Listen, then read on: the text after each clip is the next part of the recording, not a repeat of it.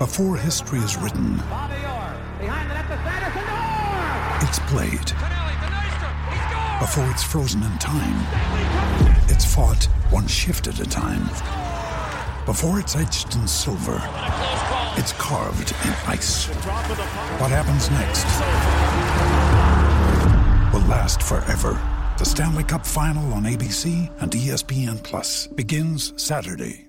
Hello, it is Ryan, and we could all use an extra bright spot in our day, couldn't we? Just to make up for things like sitting in traffic, doing the dishes, counting your steps, you know, all the mundane stuff. That is why I'm such a big fan of Chumba Casino. Chumba Casino has all your favorite social casino-style games that you can play for free anytime, anywhere with daily bonuses. That should brighten your day a little.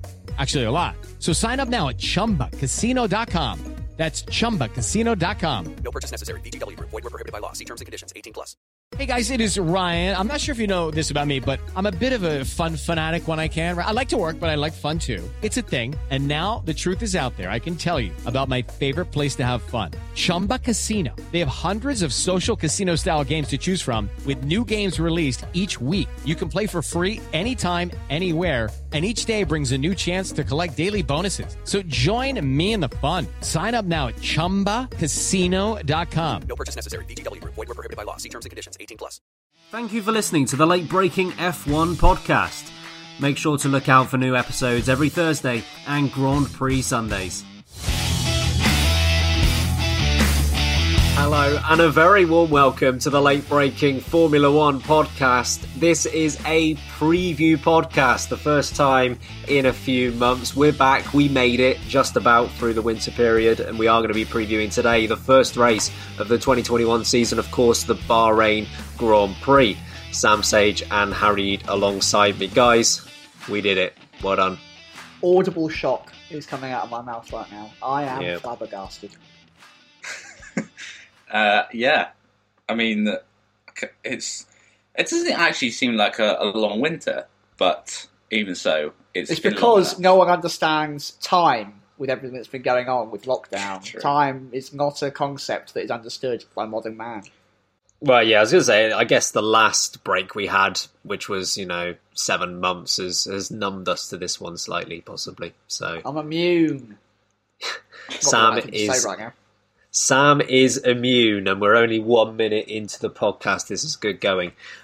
We've got plenty to go through. We are going to be looking, of course, at our Bahrain preview. Bold predictions are back. They aren't going anywhere. Bold predictions are back, along as our poll 1, 2, 3 predictions. We're going to be reviewing Drive to Survive and how that's gone down. Season 3, of course, was released earlier this week. George Russell has become a new director for the Grand Prix Drivers Association. We'll be chatting about that. And Pump the Brakes makes a return later on. But first of all, Bahrain, Red Bull looking pretty good in testing, which leads us to the question, are they the favourites going into the first race of the season? Sam, what are your thoughts on this one? Yes, I think they are. I think the Red Bull are going to finally hit the ground running. Don't get me wrong, Mercedes are still going to be an absolute formidable opponent. We know that they've had wobbles, wibble, Mercedes on the track. And they've recovered very quickly from that. But I think that Red Bull, they got their worries out last season and they finished the season very strong. Of course, Max Verstappen absolutely dominated the Abu Dhabi Grand Prix, somewhere that Mercedes, I think, have won 6 years on the bounce. So I think they've recovered a little bit. That Honda engine supply, good power. Perez, consistent, established driver, knows what he's doing. Verstappen is better than ever. I really do think that Red Bull are going to be able to deliver from day one this season, and we're going to have a very, very close championship on our hands. I probably should have researched this beforehand, but I'd be interested to know if you know the answer. When was the last time Red Bull won the first race of the season? We're probably going back at least 9 years. 2011? Yeah, it could be. Yeah, maybe it's 10 years exactly. Who knows? Regardless, it's been a long time. Harry, do you think that they can make that wait end now? I think there's a very, very real possibility, and we can only base this off what we've seen in testing. Definitely think there's a possibility they could have their strongest start to a season in a very long time. I just can't believe that Mercedes won't be there, and I don't think I would suggest they were sandbagging in testing, but I think maybe any problem they have in testing is almost heightened because they never normally have any problems in testing. So any little glitch they've had, it's kind of maybe made it seem worse. I think they're still going to be in the hunt. I don't think I'd want to call Red Bull favourites because I just don't trust. I don't trust Mercedes' form from testing. So I don't think I'd go that far. But I definitely think Red Bull are definitely in with a really strong shout this weekend. Especially they also came off the back of 2020 with a pole and a win, a pretty dominant win at that. So they got reasons to be confident. Yeah, I think we're in a situation where it's a bit of an irregularity in that we go to obviously Circuit de Catalunya in Barcelona for testing before going to Melbourne for the first race of the year, and we don't get Spain until the May, in which case there's already been 6 or 7 races or however many they usually are. And as such, when we look back at previous years' testing, we can sometimes say, well, Mercedes didn't have the best testing, but Australia is a different track, it's different temperatures, there are different factors that we have to, account for here. Whereas we're in a different position here, where we're actually going to exactly the same place where the testing was held last week. So yeah, you can look at that situation and think, well, actually, the temperatures are going to be what we saw. There's going to be no difference there, which could lead you to think that Red Bull actually might be the favourites. I do have them as minor favourites here, actually.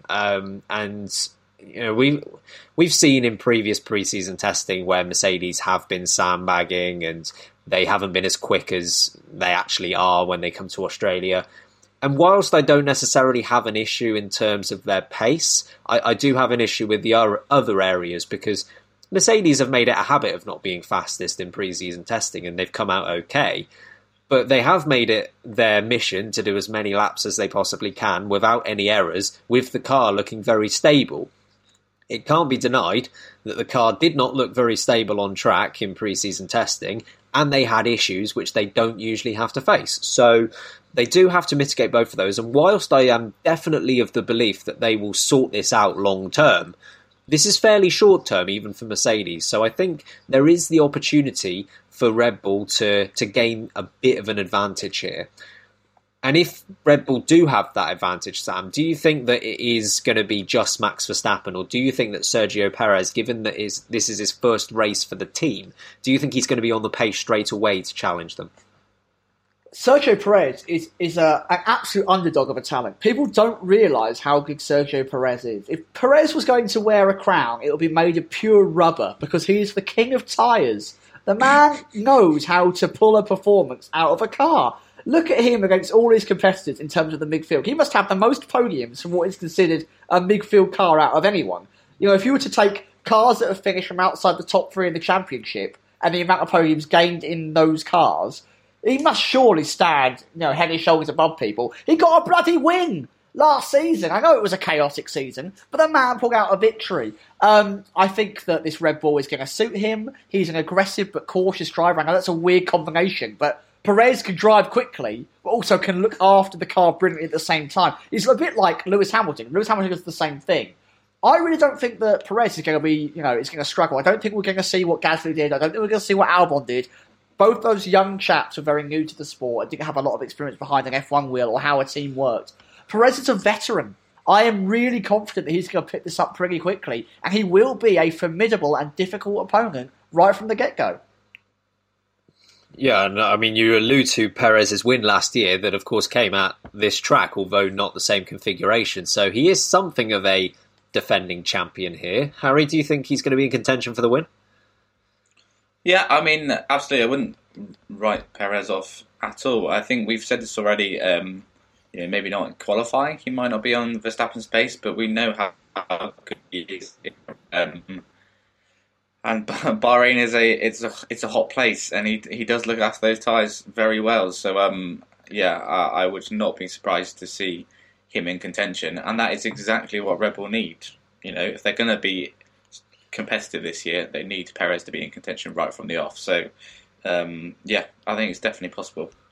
Yeah, I think Perez does definitely have an advantage over, say, a rookie coming into the sport in that he's got a lot of experience, but even so, I think he will take a little bit of time to adjust to the car. Pre-season testing looked fairly good for him, so I don't think it will take him very long, but winning on his debut for Red Bull, for me, I wouldn't put money on it. At the same time, I certainly wouldn't bet against him, but I don't think he's necessarily the favourite up against Verstappen, particularly on this weekend. I think he will take at least a race or two to adjust to the car.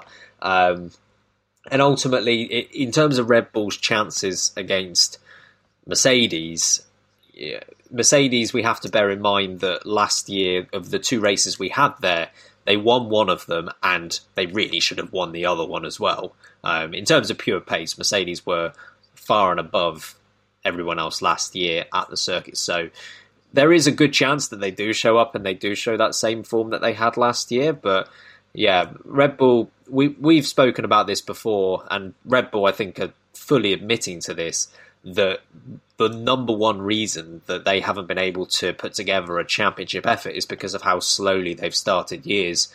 And they've done a great job in closing the season out, particularly, in Mexico, they've got a pretty good record. Brazil, they've got a win in recent years. Abu Dhabi, of course, as Sam, you've already referenced, they won last year. So they do a very good job at the end of the season, and it's always been a question of, can they start hot enough that they can make that count at the end of the year?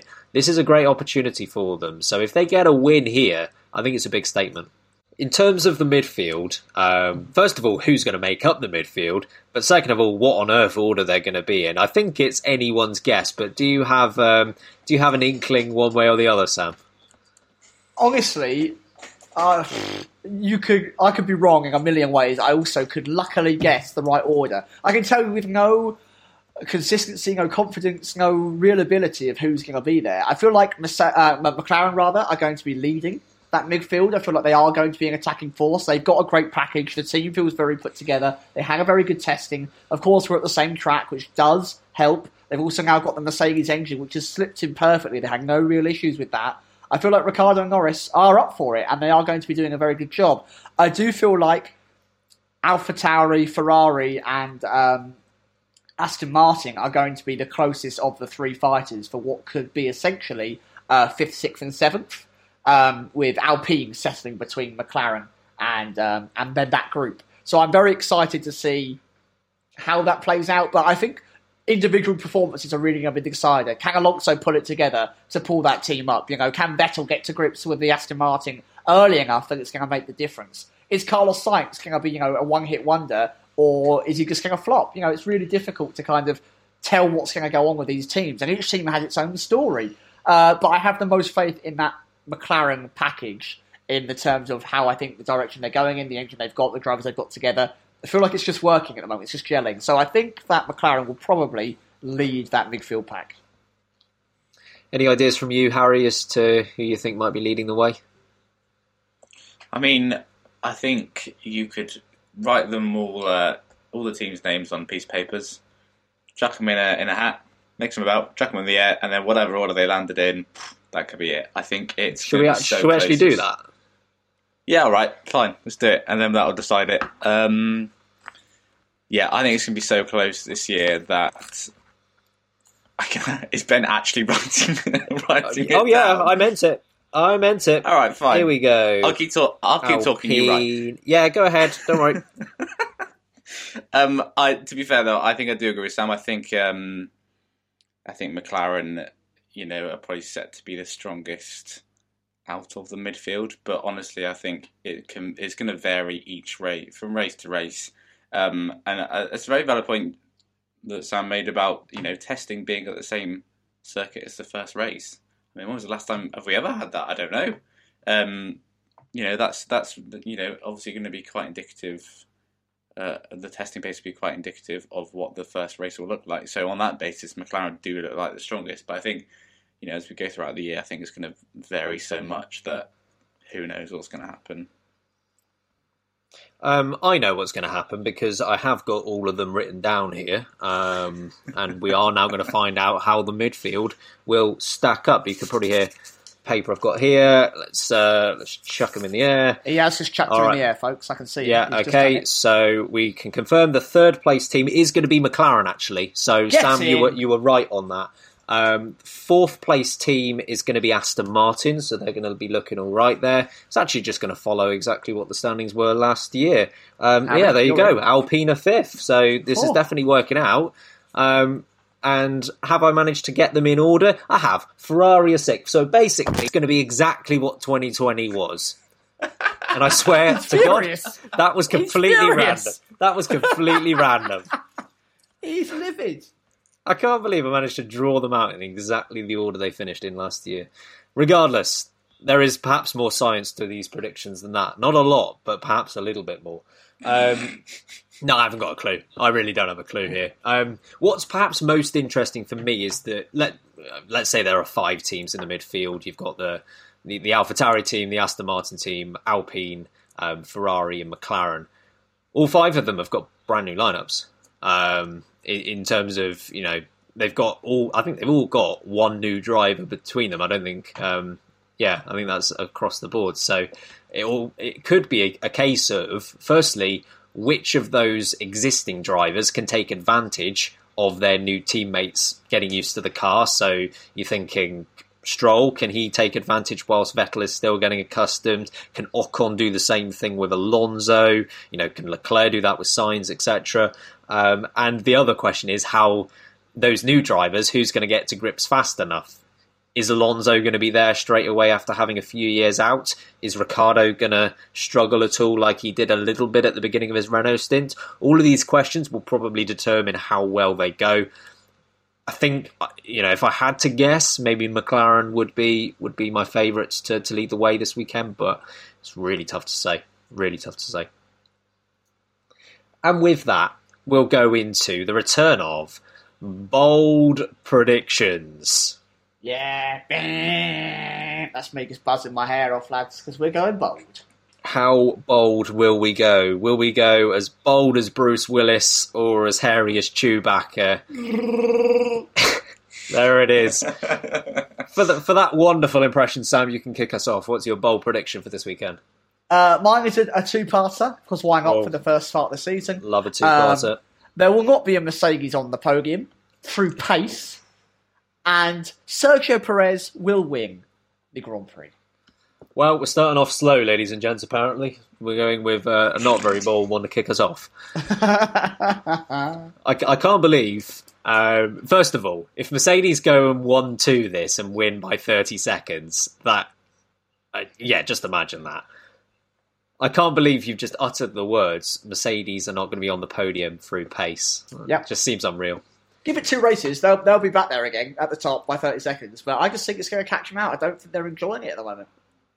Well, we love a bold prediction, and that definitely classifies as bold. Harry, what have you got? I don't think mine's quite as bold, but mine is that every rookie on the grid, Fernando Alonso not included in that, every rookie will be in the points. Double Haas finish in the points? Yes. Double Haas points. Exactly. Are you aware of what you've said? I mean, little Yuki, he'll be fine. He'll be in the points, but he could wing it, to be honest. But Yuki, he'll be fine. He's a legend. Or a Yuki but Tsunoda fan club over here. We are pretty much. But you're saying that the two Haas guys are going to finish in the point. You are aware they are driving a tractor this year. Yeah, there's Correct. an egg behind one of the wheels. The egg isn't going to realise he's an egg for the entire race, just for this one race. Wow. Honestly. That's way more bold. That is way more bold than what I said. Also, I really object to you calling Mick Schumacher an egg. It's not fair. Anyway, my bold prediction. My bold prediction is fairly straightforward, to be honest, and it is not as bold as that. But Pierre Gasly has liked this circuit before. He had a pretty epic P4 when he was at Toro Rosso. I think he's going to do the same again. I've got him finishing P4. Yeah, that's a good one. I think AlphaTauri, though, is looking quite good here. I think all Red Bull-based cars are looking quite good here, so it'll be interesting. Yeah, it's certainly not unbold, but at the same time, it's not quite, well, it's nowhere near double Haas points levels. But You're like the awkward bloke in his late 20s whose hair has started to recede and thin, but you're clinging on to the roots. yeah, I like how you say you're like that, because the reality isn't far off. Mid-20s rather than late 20s, and you're spot on. Okay, poll 1, 2, 3. Sam, what have you got for this? I've got pole for Max Verstappen. I've got the win for Sergio Perez. I've got second place for Max Verstappen, and third place is Daniel Ricciardo. It's a spicy podium. What are you saying, Harry? Poll 1, 2, 3. I'm going for a Maxi Verstappen poll, but I'm going to put Hamilton in first, Verstappen second, and Sergio Perez in third. Oh, bot. All right. I'm gonna go with a Verstappen pole position. I think he converts that to a race win. So we've got 3 different winners coming out of these predictions, which isn't something that happens very often. Lewis Hamilton will claim second, and you know what? I think Valtteri Bottas might get a podium, so I'm going to give him third. Go on, bot. Come on, Bottas. You're my man. More questions, please. Let us know what your bold predictions are. We're always interested to know, as well as your poll 1, 2, 3 predictions. Do they align with what we're saying? Are you going for something absolutely ridiculous? Would love to hear what you think. At @LBreaking on Twitter. To move on to Drive to Survive. This, of course, has got a lot of attention in the media. It's been the most watched show on Netflix, which is great for the sport. I would say that the reaction has been somewhat mixed, and you will be able to see what we've done on YouTube. We've done 2 videos, 5 best things we think that Drive to Survive did this season, 5 worst things that we think Drive to Survive did this season, so feel free to check those out. Viewing figures are high, Sam. What did you make of the series as a whole? I won't dive, too deep, as we've given some in-depth analysis over on YouTube. But overall, I still think it's a brilliant concept for Formula One. I think Liberty Media have done a brilliant thing by putting this together with Netflix. It is definitely a positive overall for the sport, and it's bringing a lot of new viewers to the sport, which we definitely need. Formula One has had some troubles in the last decade or so with bringing in a new audience and continuing that growth, especially in the wider parts of the world that aren't the core race locations. It does a great job at showing off some action. It gives a brilliant insight behind the scenes into driver mentality, how teams run, the difficulties teams have, and I absolutely love that. But there are some things that Drive to Survive just cannot get right, and it ruins the season, in my opinion, and it damages my trust for Drive to Survive. And that is, we mentioned it in these videos, I'll give you a quick snapshot now, the incorrect use of radio messages and essentially lying about storylines that don't exist, using track shots that are on repeat or changing to create more of a dynamic tension that, again, isn't there. There's enough tension in the sport as it is. Let that play out. And they miss so many key events that are integral to the sport, to the season we've had, to what goes on. I think that they should be including those, and I get disappointed that they don't. They also, I'm more disappointed in Netflix here than I am about Liberty Media, because I expect it from them. But Netflix did not do a good enough job showing off diversity, inclusion, and promoting that aspect of what the sport needs to do more of. 12 minutes across the entire series does Lewis Hamilton and the rest of the cast get to speak about racism, We Race as One, women in the sport, LGBTQ+. It's all filtered into 12 minutes of the last episode. Not good enough for me. I enjoyed watching it. There's a lot more they could do, in my opinion. But as newcomers to the sport, watching it for the first time and getting involved in the sport, it definitely does the right job. What are your thoughts overall on the series, Harry? Yeah, it does exactly what it's meant to do, isn't it? And as Sam said, we spoke about this in our at length in other videos that are on our YouTube channel. But it's there to bring in new fans, and I think it does that exactly. It encapsulates the drama of the sport. Some of it, as you know, regular F1 watchers will attain to, is completely made up. But for what it's there for, I think it does a really good job. And there are some bits, even for regular viewers of F1, there are some bits in there which are brilliant, and that mainly revolves around the behind the scenes, stuff, personalities within the paddock. sides of people we don't see before, sides of drivers. It could be Bottas, sides of team principals like Gunther Steiner. I think what they do there is, absolutely brilliant.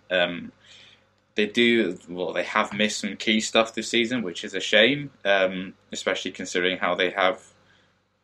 I know a lot went on in 2020, but considering how they did devote some of the time to some episodes on things that were not needed or were completely fictional, it is a shame that they missed some key moments. But overall, I think it's a great addition to F1. I just think they need to position the series in a different way. I think it's trying to do two things at once, which is not capable of doing. But other than that, I think it's always a good addition to F1. Yeah, for me, it does go back to that. It's trying to do two things at once. It's absolutely a beneficial thing for Formula One, and I hope it continues for a long time, because this bringing in of young fans is something that Formula One doesn't do historically very well, and this is something that is helping in that cause a lot. Ultimately, like for my viewing experience, it's not perfect. But at the same time, if it was perfect for my viewing experience, it wouldn't be doing a very good job. What I mean by that is it shouldn't be designed for me.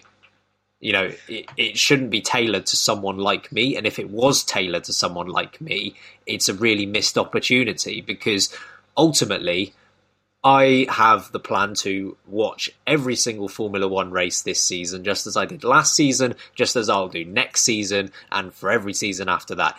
F1 have got me hooked. I'm pretty sold on the whole concept overall. So really, there's no value in me to Drive to Survive. If I'm going to watch it anyway, the amount of money that F1 get from me isn't going to change. So what's the point in pitching it at someone like me? However, if you're to compare that to a brand new fan who has either never watched Formula One before or has only very sporadically watched Formula One before, and because of the Drive to Survive experience, they are able to capture them and they were able to make them into fans like us, then that's absolutely an increased value for F1, and that's where their attention and their resource should be devoted, because that's where the money is. That's where you get the people in. And, that's why, and I don't quite understand some of the criticism when you hear, for example, people complain in the first episode, like, why are they explaining what qualifying is? And to someone like myself or any of us, it's like, yeah, well, we don't need that explanation. But you know what? Their intended audience does need that explanation. So I don't get annoyed at those sorts of things. But there is definitely, to what you've said here, that they are trying to do two things at once, and they just need to pick one or the other. And for me, for what it's worth, I think they should absolutely head towards the newer fans, because that's where they'll gain the most. And to pick up on what you said, Sam, in terms of this fabrication, for me, it boils down to dramatization is fine, fabrication is absolutely not fine. Firstly, it's just wrong to fabricate stories because it's unfair on the people involved in them. The Norris and Sainz one was the most confusing one from this season, and to be fair, that I don't think there was anything damaging this year. But if you were to look back at season 1, you might remember there was a heavy focus on Esteban Ocon versus Sergio Perez, and they were very heavily invested in Esteban Ocon as a character, and essentially painted the picture that the only reason Perez stayed in Formula One was because he had money, which was completely unfair, and I was really annoyed about what they did at that point. And now the irony, of course, is now we're getting to season 3, and essentially, Perez is looking to be the one out of the sport, and they're also trying to make the opposite claim that he's good enough to be there. The overall point is that there wasn't anything that damaging this season, but creating these rivalries between Norris and Sainz that don't exist, it's not fair on the people involved, and it's also completely counterproductive because, and this is something I raised in the videos, when these people go to watch Formula One, as is the intention, they're just going to see it for the lie that it is and become disinterested. Like, there's a Norris and Sainz rivalry. Where is it? This is what I was shown in the series. Did you completely make that up? people aren't going to be happy about that. So areas of improvement, of course, and I hope they work them out. But overall, massive plus for F1. Let's move on to some news about George Russell. So, ahead of the new season, George Russell has become the newest director of the Grand Prix Drivers Association. He replaces Romain Grosjean in that role, and he'll work alongside fellow directors Sebastian Vettel, the chairman Alex Wurz, and the first non-driver in GPDA history, Anastasia Fowl. So, Harry, what are your thoughts on Russell's appointment here? I think it's a sensible move for both parties, to be honest. Obviously, it's no longer Romain Grosjean; he's not in F1 anymore. But they can't go for a driver that's old, and I use old in the loosest sense of the word because they're not that old. But a driver that might be nearing the end of his career, it doesn't make sense because they'll just have to replace him again. So I think it's sensible to have a younger driver. They are the future of F1, and they've come up through the ranks much more recently than some of the older drivers have. So I think that makes sense for Russell. I think he's got a sensible head on some young shoulders. And then from his point of view, I think it's a really good and sensible move because he's made an impact with that one driving Mercedes, but there is some risk of him kind of being forgotten, like Netflix forgot Williams.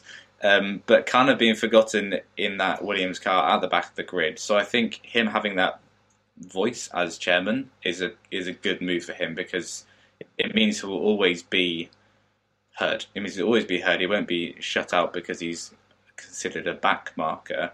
And I'm not saying F1 is that harsh, but I think there just could be a risk of that. So yeah, from his point of view, I think it's a really good move. Good decision all round from my point of view. What are your views on this, Sam? Do you think it's a good appointment for both Russell and the Grand Prix Drivers Association? He is entering quite young into the role.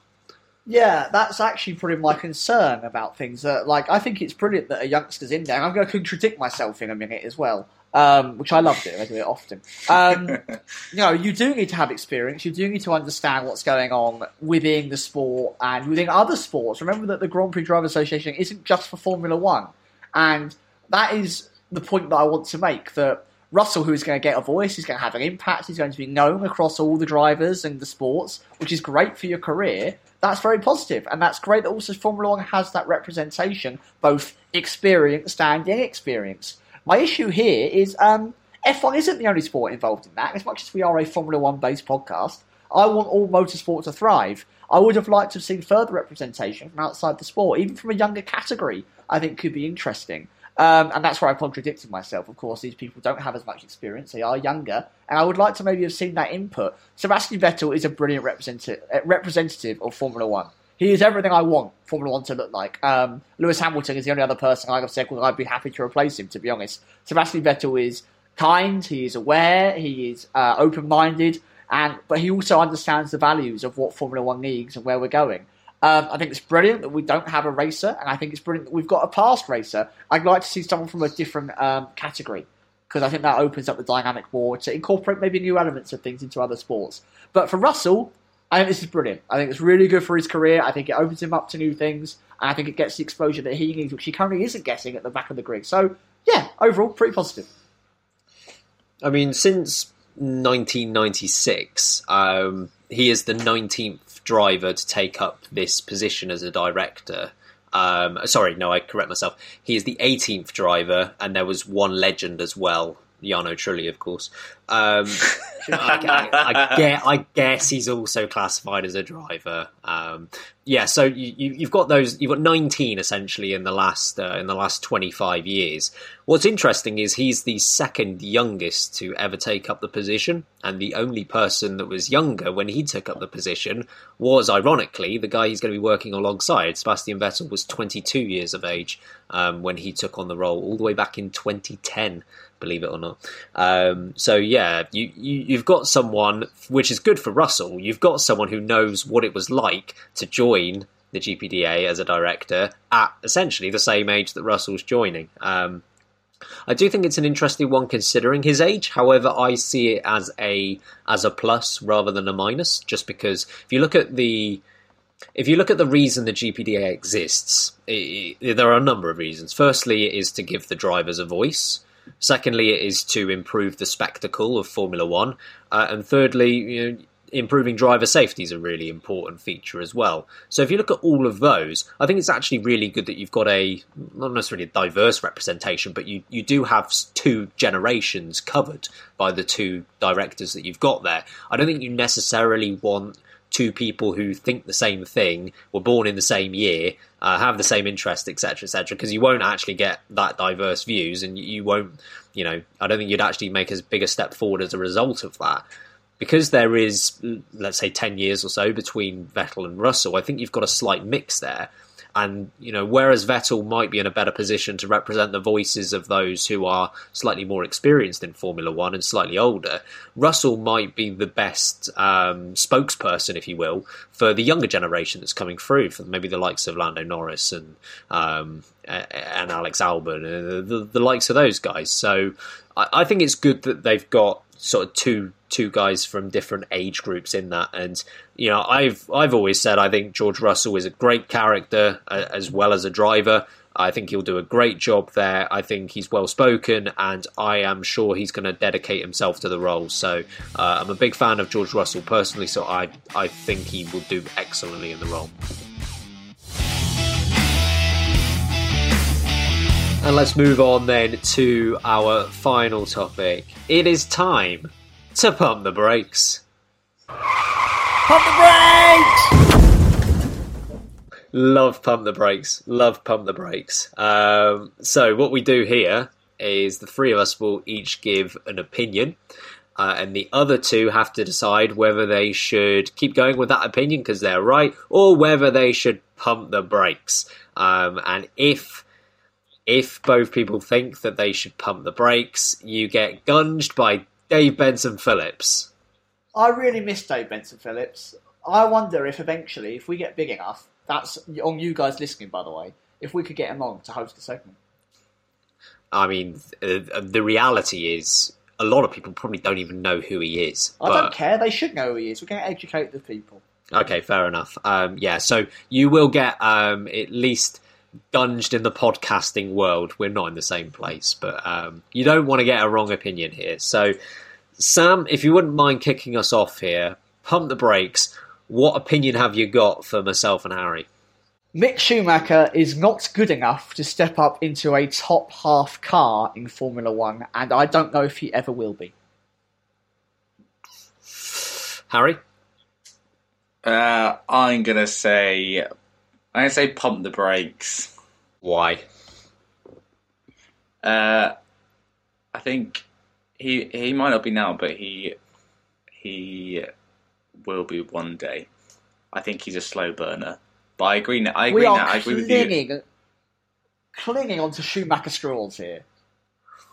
But I genuinely think he will be one day. Just not. I agree with you now. He's not. I mean, there's the podcast episode title for you, Schumacher straws. I knew it would come along. 36 minutes in and we finally got the title. Get your straws. Schumacher straws, 2 for a penny, 3 for a pound. For the record, that is the worst deal I've ever heard. The amount of people that fall for it. 2 for a penny, 3 for a pound. I make a killing. Who would be a fool to only get 2, honestly? That is sort of a deal. Okay. The question is, do I tell you to pump the brakes and do you get gunged? So just repeat it again because I want to get the semantics of this right, because that's going to determine my answer on this. So you think that Schumacher is definitely not ready to move up to a top 5 team now, and you don't know if he ever will be? I would say I am about 75% sure that he will never be good enough. He may get there on monetary value, but I don't think in racing ability that he should get into a top 5 team ever. Ooh. That's... if you'd said top 3, you might have been all right. But I'm going to tell you to Pump the brakes! Gunge me, brother!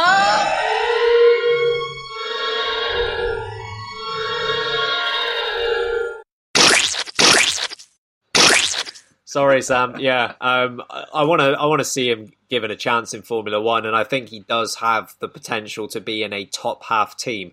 I have my own reservations about whether he's going to get to a top 2 or 3 team on ability.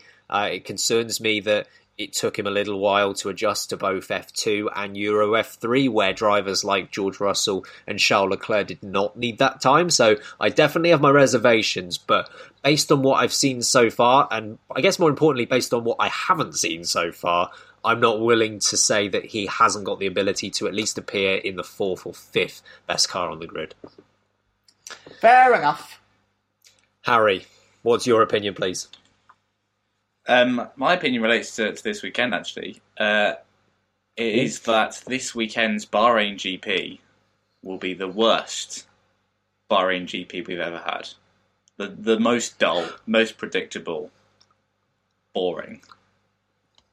All right, actually, before we get into whether we want to pump the brakes here, I want to know why you think that's the case. Yeah. Because we have had 2 races at the end of last season at Bahrain. We've had a pre-season test at Bahrain. 2 weeks later, we got another bloody race at Bahrain, and they got way too much recent data to make it anything unpredictable. What do you reckon, Sam? I am going to say pump the brakes! Because, do you remember when we first went to Bahrain? When we first went there, all those years ago, when we had the world's longest track and had that stupid outer little bit that took forever to go through, and we did it in the daytime. That was boring.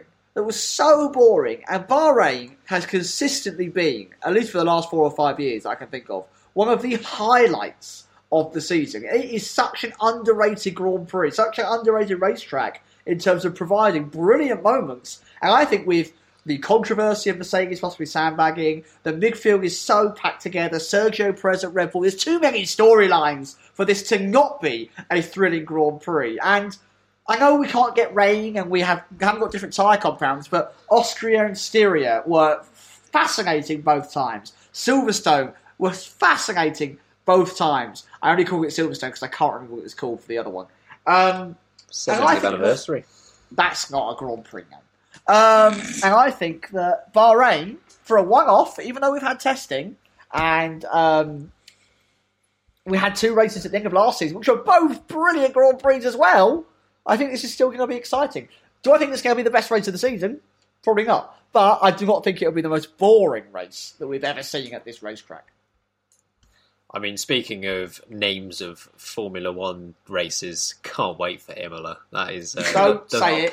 The Made in Italy Grand Prix. The podcast will go on till the end of next week. It's not a pizza, guys. What are you talking about? Made in Italy. Right, so I think you have a good point here, Harry.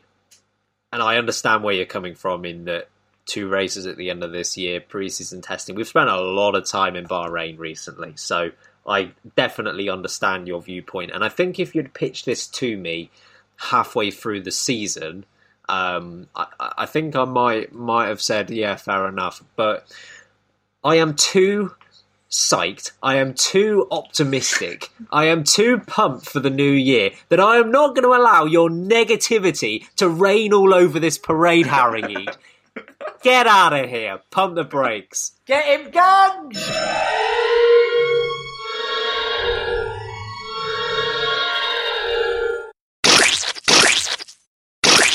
I'm actually glad because I don't think I even agree with myself. I don't even like my own point, but Harry, I don't even like my own point.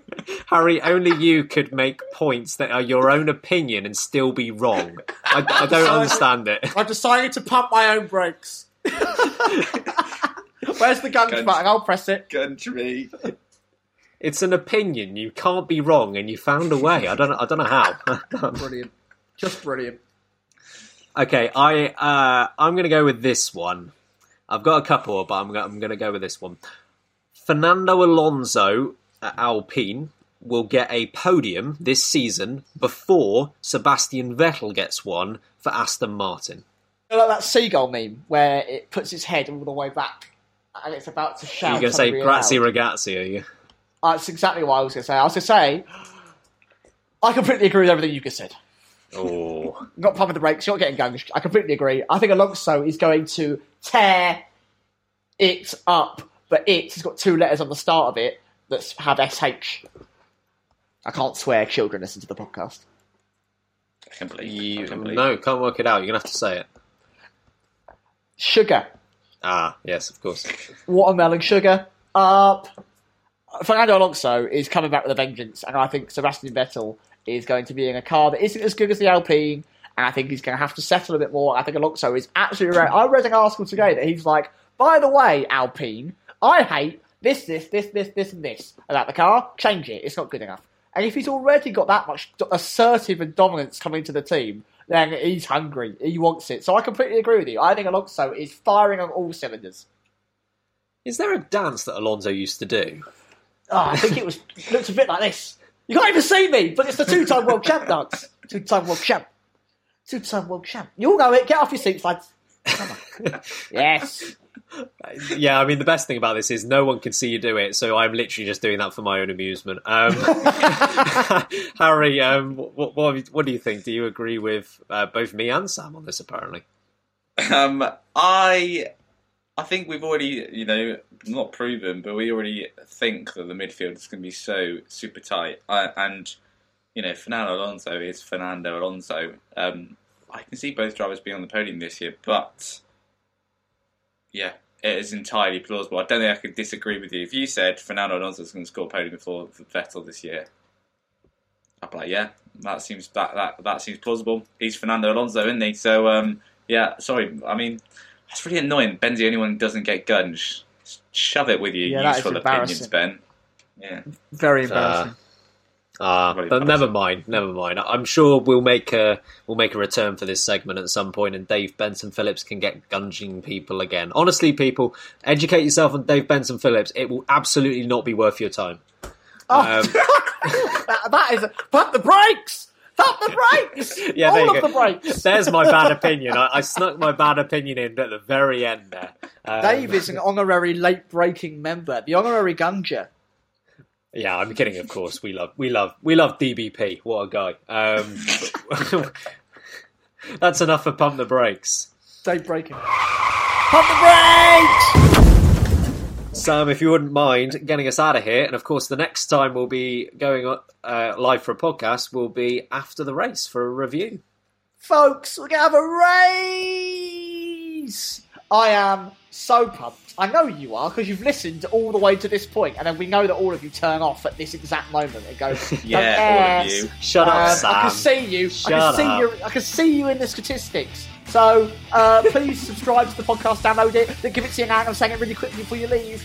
Honestly, massively appreciate it. We're pumped for a race. Come back on Sunday and Monday. We've got videos and podcasts coming out to review the Bahrain Grand Prix. Let us know your thoughts. In the meantime, I have been Samuel Sage.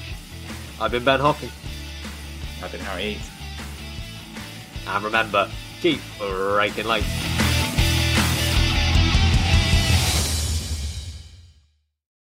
Sports Social Podcast Network. With the Lucky Land Slots, you can get lucky just about anywhere.